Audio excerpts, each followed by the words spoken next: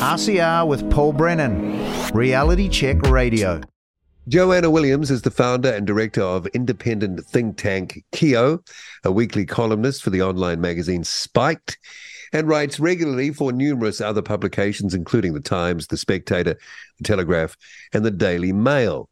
Now, this is going back. If you have been with us since our launch date, March 20th, you might remember that name, Joanna Williams, because Joanna was our first interview guest, author of How Woke Won, if you remember, on RCR. So it's a great pleasure, Joanna. You have a place in our history to welcome you back to Reality Check Radio. It's a real honour. Thank you for having me back. How's the book been going, by the way?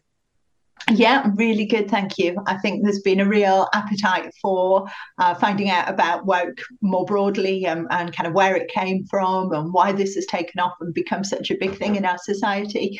So I was quite timely, I think, to have the book there ready when people are looking for answers to those questions. Okay, so we're about 7 or 8 months down the track now since we spoke. Rhymes with woke.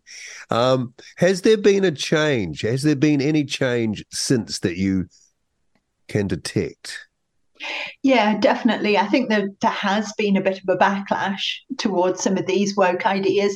I mean, the phrase people use sometimes online is peak woke. You know, I've used it myself. Yeah. Have we passed the peak of this madness? And, you know, I'm always very reluctant to make predictions, but suddenly sometimes it seems as if we have, you know, there's glimmers of hope, I think, in some areas. It's always a bit like a game of whack-a-mole. I think, you know, when you're at the fairground and this madness kind of pops up in one area and you squash it down and it rears its ugly head somewhere else. But I think, you know, one thing I've been very interested in is this whole idea of woke capitalism. And we've seen a number of firms who've changed really the nature of their advertising, which I think to me says something quite important, that they've realised that consumers do not want to have a lecture rammed down their throat when all they're doing is looking to buy a pair of trainers or a bottle of beer. I think one point that was really significant in all of this was the Bud Light boycott in the US. Listeners might remember Bud Light. I mean, I think it's pretty horrible beer myself, but, you know, people did, believe it or not, used to buy this beer. And they had a special promotion where they used the transgender model, Dylan Mulvaney, yes, who kind of prances around in little dresses and pretends to be a girl. And they made a special kind of Bud Light with Dylan Mulvaney's face on it. And he then kind of held up this can of beer and made a little promotional video. And I think people who drink Bud Light just took one look and thought, what the heck are you playing at? You know, really? Do you think we need lessons in gender identity? We need to hear from Dylan Mulvaney about buying our beer. And I think en masse just decided we're not going to buy this anymore. And for me, I think that was a real kind of turning point now with some of these businesses. Yeah, so I guess business probably trails behind the culture, right? That's how it works. And there's a delay factor in there. So the culture can change again, though it was probably never there for Bud drinkers by the sounds of things, because that's the sort of heartland American kind of, I wouldn't say macho, but red-blooded drink, right? So why would you interfere with that brand? But I'm sure there have been lots of businesses who've sort of followed this and then realized at some point, oh my golly, turn the ship around. And that's because of that lag time that exists between culture and what flows behind it. Yeah, absolutely. So, I mean, another high-profile example very recently has been Victoria's Secret, the kind of sexy lingerie firm, popular with young women. And they, for years, did this annual kind of modelling show, where they had really kind of glamorous, super skinny models parading up and down with wings, which, again, you know, maybe I'm a bit old, but I never quite understood the whole wings thing. Okay. I think they're supposed to be like Victoria's angels, Right. I think was the thing. So they were wearing underwear as well, just to clarify. They were wearing the underwear and wings and stiletto shoes, looking incredibly glamorous. And for years, Victoria's Secret sold very well. You know, that they made big profits off the back of having these glamorous models and these shows. And then a couple of years ago, some bright spark in their advertising department decided that this was no longer appropriate, that they needed to be more inclusive. And rather than just having kind of glamorous, sexy, skinny women, they needed to be more diverse, and they needed to have women who were more famous for their achievements than their looks. So they needed to have kind of a woman with a disabilities, a lesbian woman, black women, white women, brown women, fat women, thin women, you know, to kind of show body positivity. Mm-hmm. And, you know, I'm sure this will come as a real shock to your listeners, but profits dropped. You know, it turns out that when women are buying uncomfortable, sexy underwear, they don't want to think about fat women and their achievements. They want to think they're going to look glamorous and sexy themselves, even if that's more fantasy rather than reality. And so the sales of this underwear went down, and now Victoria's Secret have decided that they're going to revive the glamorous approach again, which, you know, I think is just another example of how businesses are waking up. Exactly as you say, you know, people have changed and people have wised up to some of this a little bit, and businesses are now lagging behind and backtracking massively. I always wonder what kind of is the fate of whoever came up with that bright idea, you know, when, you know, someone calls that person into the office and says, hey, we've, you know, Bud Light, we've just taken a $4 billion hit. Any other great ideas you've got, you know? I mean, I'd really love to think that they get their comeuppance, you know, but my sad guess is that they probably don't. They probably just get moved sideways into the ever-growing EDI, the Equality, Diversity and Inclusion departments. Probably came from there originally. Probably get given a job on staff training or something like that. In the Victoria's Secret case, I could see how you could rationalize, because all women, I'm sure, buy underwear and lingerie. I mean, I'm no expert on this, I can tell you. But you could make that assumption, and you could say, well, that makes the product more accessible. On paper, you can almost make a case that this might sell more. But good old human nature doesn't change much, really, does it, in the end? I think that's true. And I think it gets to what the fundamental point of advertising is. And I mean, I'm no advertising executive, you know, I've got no MBA or anything like that, but I did watch Mad Men, that brilliant television program out in the US several years ago now. And to me, it just seems that the point of advertising is actually to take us away from reality a little bit and let us indulge in a fantasy. And, you know, you want to think that you're going to look glamorous when you're going to make an expensive purchase. That you could look like one of those models. Absolutely. Or with the case of Budweiser, like you were saying, you want to buy into that American image of kind of rugged masculinity. You know, even if you're somebody who wears a suit and sits in an office for 8 hours each day, you know, you want to have that image of kind of rugged masculinity or kind of hyper femininity. And you know, deep down, people are not daft. They know that this is a fantasy. But it's just like, well, why not? If I'm going to spend my money, let me indulge this kind of dream rather than gritty reality of what life actually is about. Or I think even worse than gritty reality, you know, people just don't like being hectored. People don't like having political messages rammed down their throat when all they're trying to do is buy a drink or buy some underwear. I mean, again, I don't know if you had this advert in New Zealand, but in the UK, another really big example of this, again, maybe about 2-3 years ago, was with Gillette, the razor brand. We had that. And they'd always had the slogan, you know, the best a man can get. And then they decided that men are basically toxic, or masculinity is toxic. So rather than advertising saying the best a man can get, they changed it to the best a man can be. Yeah. And they had these adverts of men at barbecues kind of tripping over themselves and saying, no, after you, and let me help the little baby who's fallen over. And kind of, in some ways, doing all the things that men do every single day. Well, this is the thing. Men by nice. by telling them or role modeling that, it's not authentic, because most men say, well, I do that already, so what are you trying to tell me? Exactly. That I'm hardwired, that I don't. I think it's that point about. Sorry, carry on. Yeah, and it's that point about what are you trying to tell me that people don't like, because essentially the message was, men, there's something wrong with you. We need to tell you how to do being a man properly. We need to correct your toxic masculinity. And I think that's what people really object to. People don't want to be told by a company trying to tell them something. There's something wrong with you. We're here to put you right. Well, they backtracked on that too, didn't they? I mean, it got a lot of publicity, so awareness was big, and maybe that was a kind of a lost leader to bounce back on, because, but I think they kind of pulled back on that pretty quick too, didn't they, from memory? That strategy. I think they did eventually.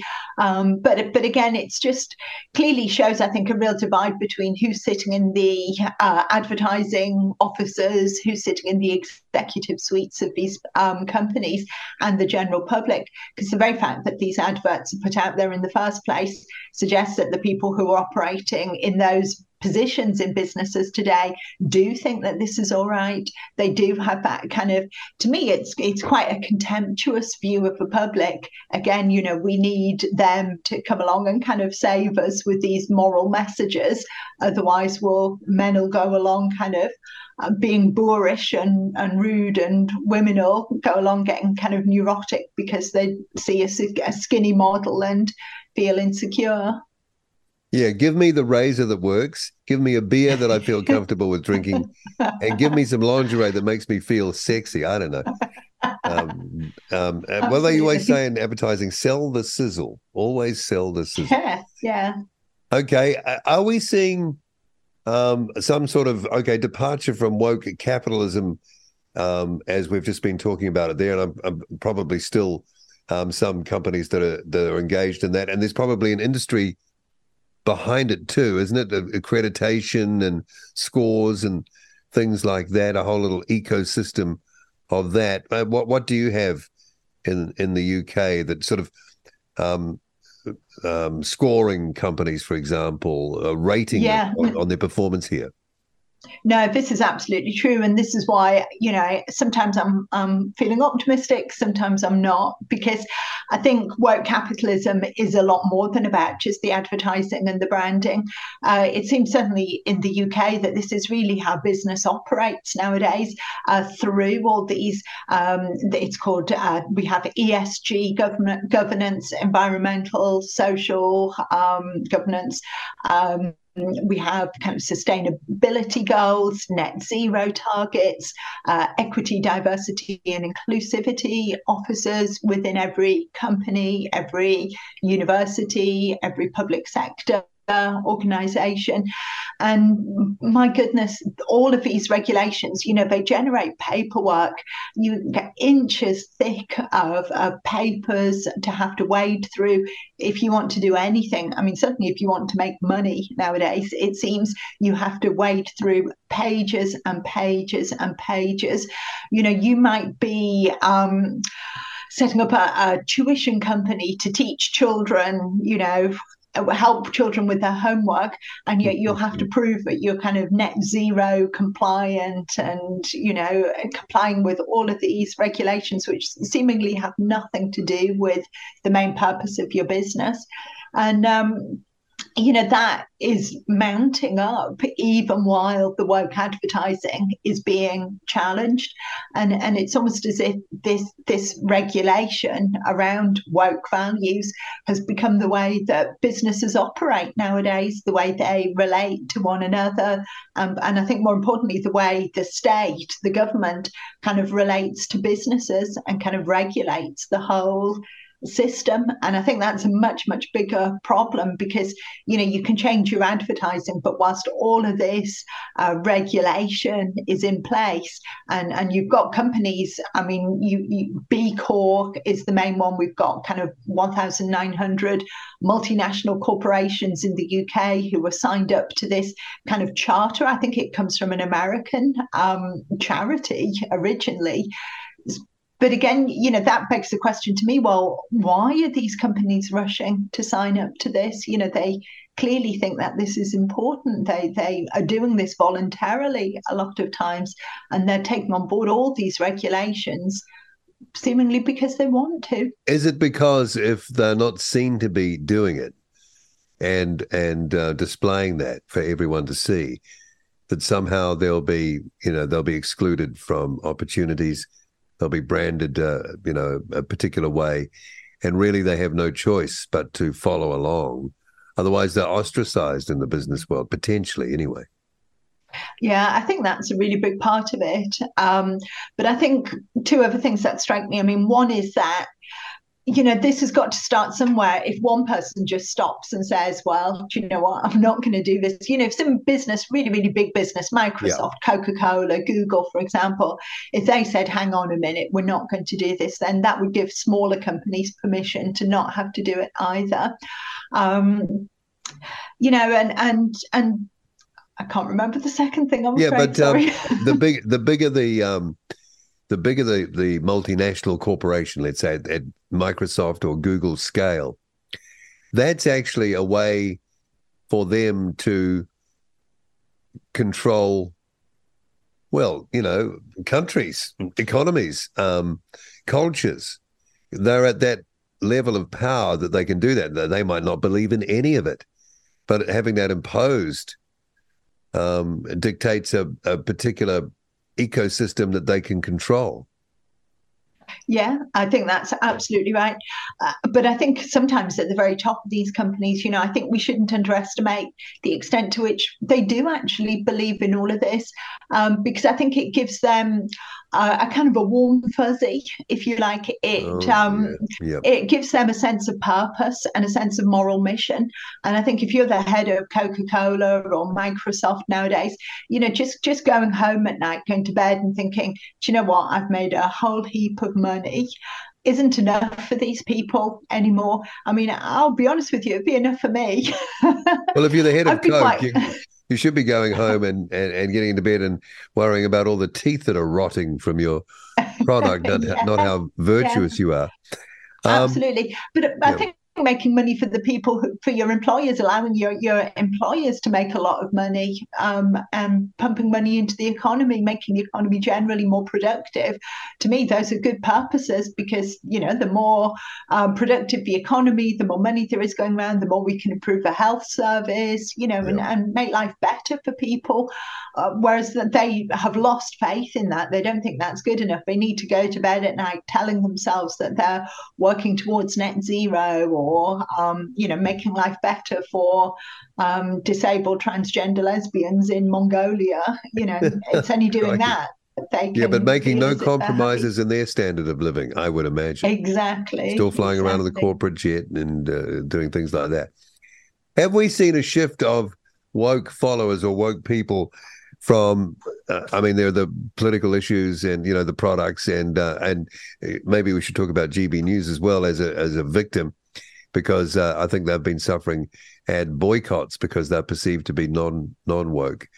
But, there have been some pretty huge events in the world in the past month. I think you know what I'm alluding to. And it seems that there's a woke element in that as well.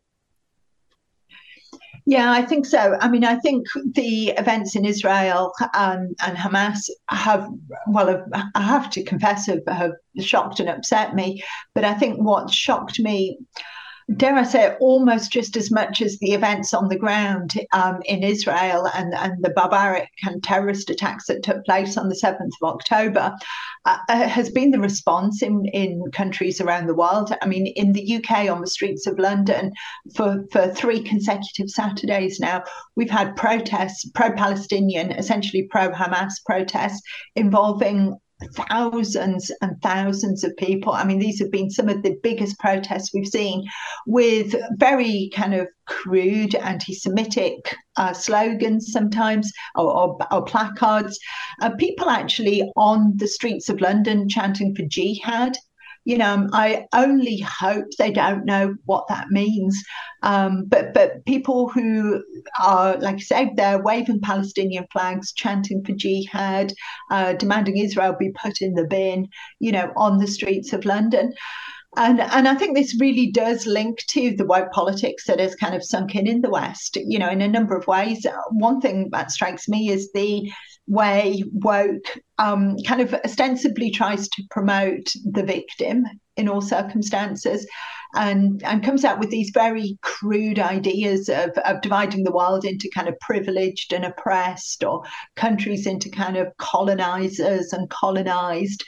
And I think you've got a number of kind of white Western liberals now, to be crude, who are looking at the situation in Israel and Palestine. They know absolutely nothing about what's going on the ground. You know, they chant to the river, from the river to the sea. They wouldn't even be able to name the river or the sea involved, half of them. And yet they're busy chanting these slogans. And you know, the reason why they're doing this, the reason why they're coming out pro-Palestine, pro-Hamas, is because they're thinking, well, this is about brown people versus white people. This is about rich people versus poor people. And this is about a colonizer versus a colonized, even though that bears little relation to what's actually happening on the ground. You know, it creates this very simplistic narrative, this very simplistic framework. Meanwhile, you know, you can talk about 1,400 Israeli citizens being brutally butchered, children being kidnapped, and they have no interest in that whatsoever. Worse than no interest, we've seen posters showing Israeli babies who've been kidnapped, and protesters tearing down these posters. It's like they can't cope with something that challenges their view. You know, the idea that there may be innocent Israeli victims in this is something that just completely blows that simplistic narrative that they've constructed. Yeah, that ripping down of posters, that kind of is like not being able to debate, or sticking your fingers in your ears and going, you know, making a noise so you can't hear what the other person's saying. So that's a very woke characteristic, isn't it? I mean, woke people do not want to debate. They don't want to have any discourse. Do you think the way you frame that's all about seeing everything as a victim score, then, isn't it? That's what that is anchored to. Yeah, absolutely, and it's crude and it's simplistic, but and like I said, and I think most importantly, it bears little relationship to reality. Yeah. But this is what the kind of woke worldview, if you like, the woke thinking kind of indoctrinates in people. It tells them that this is the right way to see the world. And on the point you're making about no debate, sticking your fingers in their ears, you know, this is absolutely spot on. You know, that's exactly what they're doing. And I think the thing it shows me is that woke, they often speak the language of kind of kindness. You know, that the hashtag that does the rounds on social media is kind of hashtag be kind. And they also use the language of safety. You know, they try to turn universities into a safe space. And it just shows, I think the events of the last few weeks, these protests that we've seen, just show that this is absolute rubbish. You know, they talk about be kind whilst holding tearing down a poster of a kidnapped baby. You know, they talk about a safe space whilst holding up an anti-Semitic placard. You know, this is safety for them and kindness to people who think the same way that that's they your do. Classic double speak. That's your Orwellian double speak right there in 2023. Who are these people, though? When you look at these crowds, I mean, I've seen a few clips, they're usually from an aerial vantage point, so it's hard to see the individuals really. But who are the people? I mean, is it a mix? Is it middle-class white kids? Is it immigrants? Is it a mix of all? What are the age groups? Because that would be fascinating to understand who they are. Yeah, absolutely. I mean, I've not kind of read any statistical studies or anything like like that, but I've seen a number of these marches taking place now. And my impression is that it is a mixed group. You've got this kind of really ugly coalition forming between kind of either recent immigrants or the kind of next generation of immigrant communities who feel strong affinity to Muslim as their religion and to kind of Islamic countries as their identity. They're there with the Palestinian flags, but then they're being joined, sat alongside by kind of either young white liberals who are kind of recent middle class graduates who I think are the most clueless in all of this. I think the kind of recent immigrants from Islamic countries or the descendants of those, they are horrible because they absolutely do know what this is all about. And when they chant from the river to the sea, they absolutely know the genocidal intent behind that slogan. I think the kind of white middle class recent university graduates are just thick. I think being at university has taught them absolutely nothing apart from how to be a horrible person. And they kind of think it's cool to shout the jihad, having no understanding whatsoever of that means. And I think the third component in there are the kind of boomers, dare I say it, the kind of white lefty boomers who've traditionally been kind of anti-war, the kind of CND marches. Yep. I mean, perhaps in some ways, this is the group I can perhaps feel slight sympathy with, who I'm sure they would argue that they just kind of are kind of hippie-like, almost are into peace and want to stop the war. But I think, again, there's a strong level of ignorance there of a kind of refusal to see how the world has changed. Being kind of anti-Israeli and pro-Palestinian today when Hamas is a terrorist group is in charge of Gaza is not the same as it was 40, 50 years ago. That is not the same proposition, but they've just not kept up with changing developments, and they're still thinking, being anti-nuclear bomb and being anti-Israel is the same today as it was 50 years ago. Yeah. What about the media and its role in this? The establishment mainstream media, I'm thinking BBC and all the others that you've got there, I'm picking would err on the side of the woke, would they? Well, one major dispute that we've had in the UK since October the 7th is the fact that the BBC did not label the attacks on Israel as terrorist attacks. They won't label Hamas a terrorist group. And now the British government labels Hamas a terrorist group. I actually think talking about this as a terrorist attack is actually a fairly mild description for what happened on that day. This wasn't a kind of act of war as you might understand it. This was barbarism. This was people being kind of hang gliding into a music festival and opening fire, and I won't even get into the more vile, that's the kind of minor end of it. To me, terrorism is a very kind of toned down word almost to describe what happened, but not to be able to say terrorism for this in and of itself seems to lend an air of legitimacy to Hamas's actions, almost describes it as having the moral equivalence with a kind of regular army in a country that might want to defend itself. Like freedom fighter kind of attack more than a terrorist attack. Did they explain why they didn't go there? Was there any mention of that, or is it just not?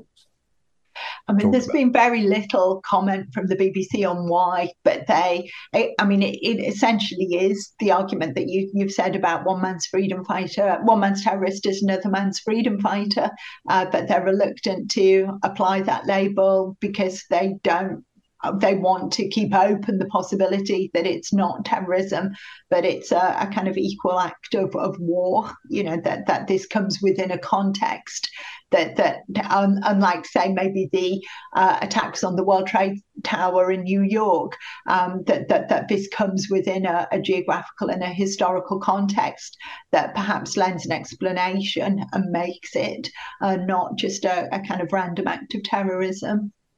Is the heat, the energy at the protest level anyway still in this? Oh my goodness. If anything, it's growing. It's growing week by week. And particularly right now, because Saturday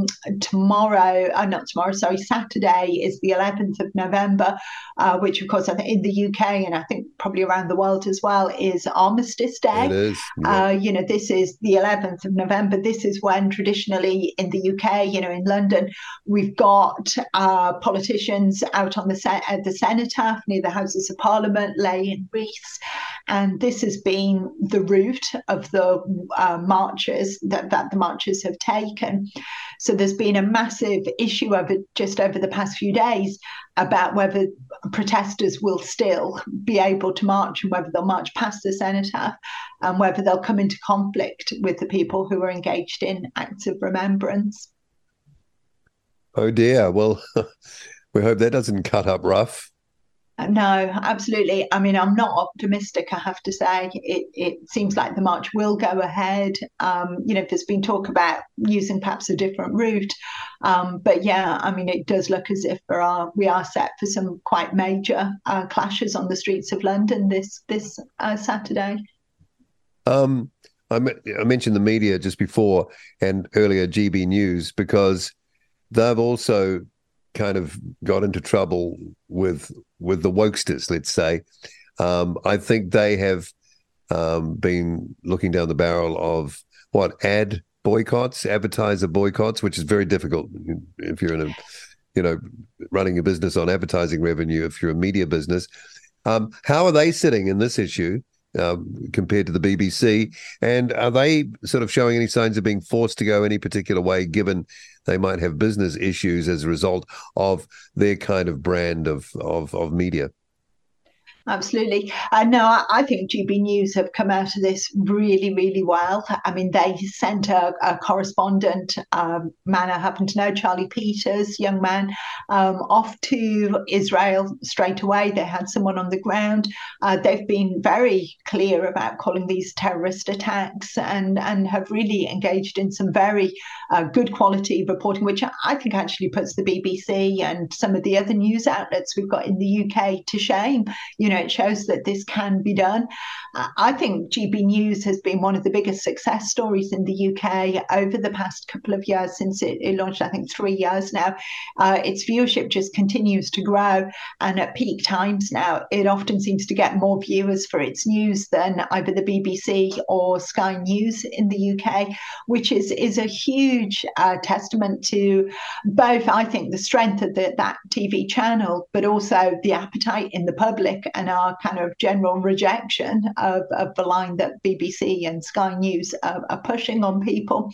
But you're right, GB News has been up against it, and it's been up against it since day one, financially, with advertisers pulling out. And it comes back to exactly what we were talking about at the beginning of this conversation.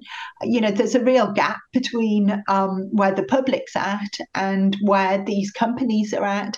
So, even though I'm kind of fully immersed in all of this, and this is the kind of issues that I look at every single day, it still blows my mind that you can have a television channel that attracts more viewers than either the BBC or Sky, and yet advertisers will make a big display about not advertising on GB News.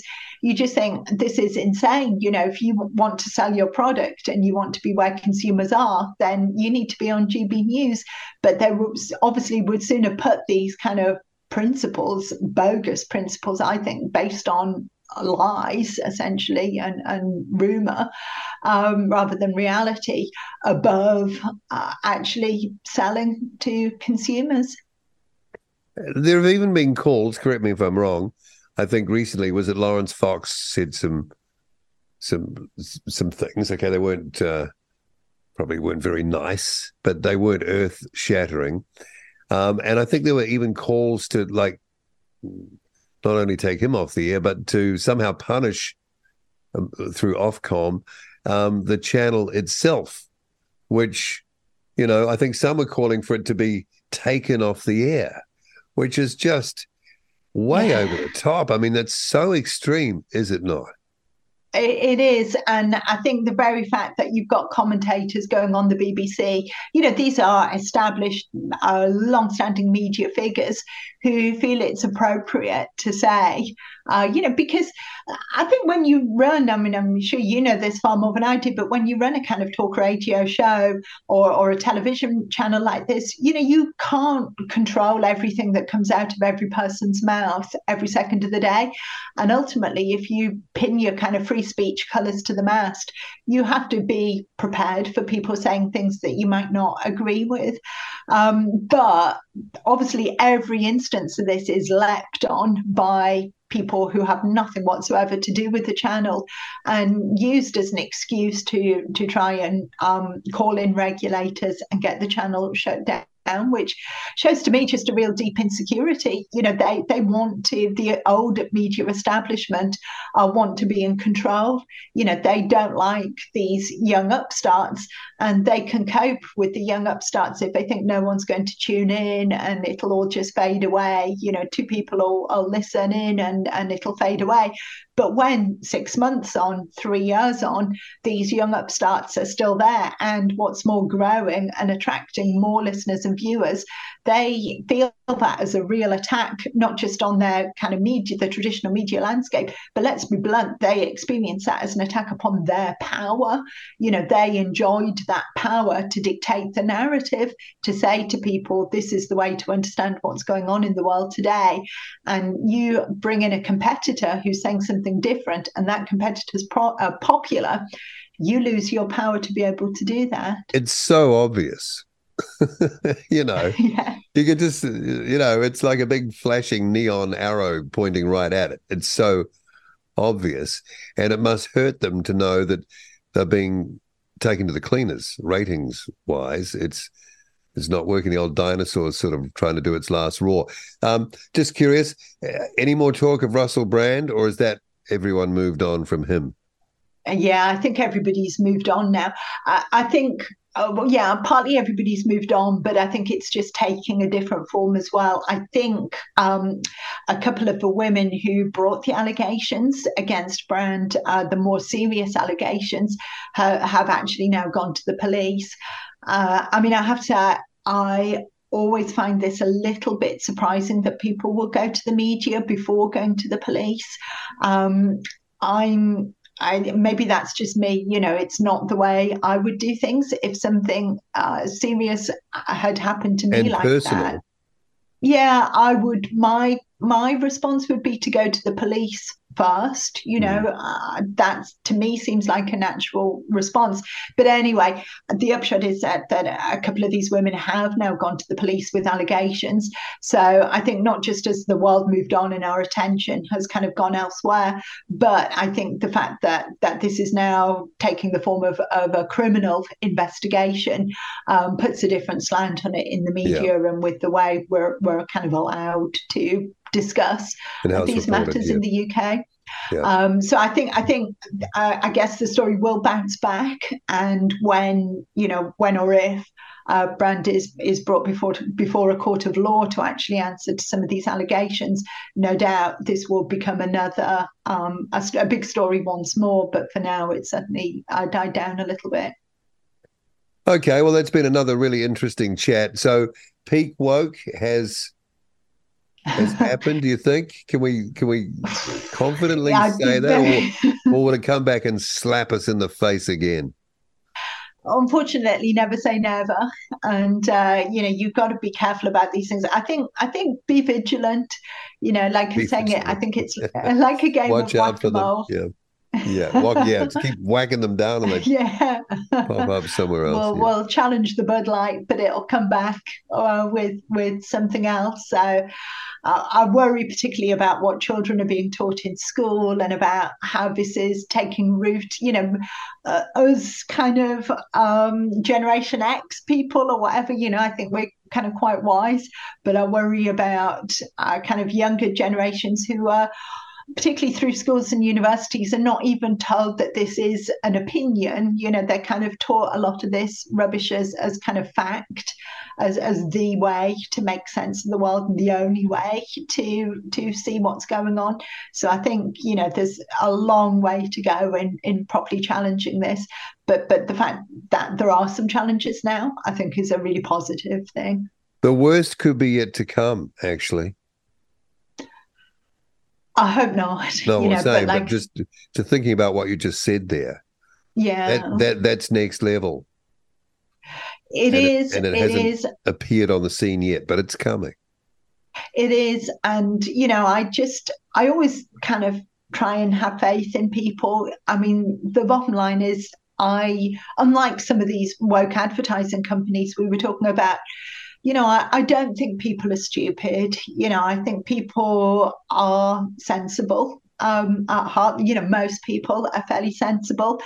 And so my hope, I guess, is that even with young people who are being, I think, indoctrinated through school and university, I just hope that, these young people, they also do have families, and they live in a wider community other than just the school and university. And I do hope somewhere along the line, these kids, we've got Christmas coming up, they go home, they see their families, they sit down for their Christmas dinner next to their gran, and they hear that their gran has got a different view and they love their gran.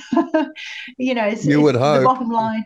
I hope, and I think that might just make some of them think, well, maybe there is another side to the story here, and perhaps as they grow up and become a bit more sensible, leave behind that daily indoctrination, and realise that their own family members, their neighbours, think about the world a little bit differently, and perhaps not for bad reasons, but for good reasons. That then will begin to see sense. Maybe I'm being very naive, but that's certainly, I'm clinging on to that hope, and no one's going to take it away from me. I'll join you in that, actually. Joanna Williams, great to have you back on our radio station, author of How Woke Won, and that was our first interview at RCR back on the 20th of March. I remember it so well. Thanks for coming back. I'm sure we can chat again sometime. And, absolutely, a real pleasure. Thank you for having me again. Thanks for coming back. Thank you. RCR with Paul Brennan, Reality Check Radio.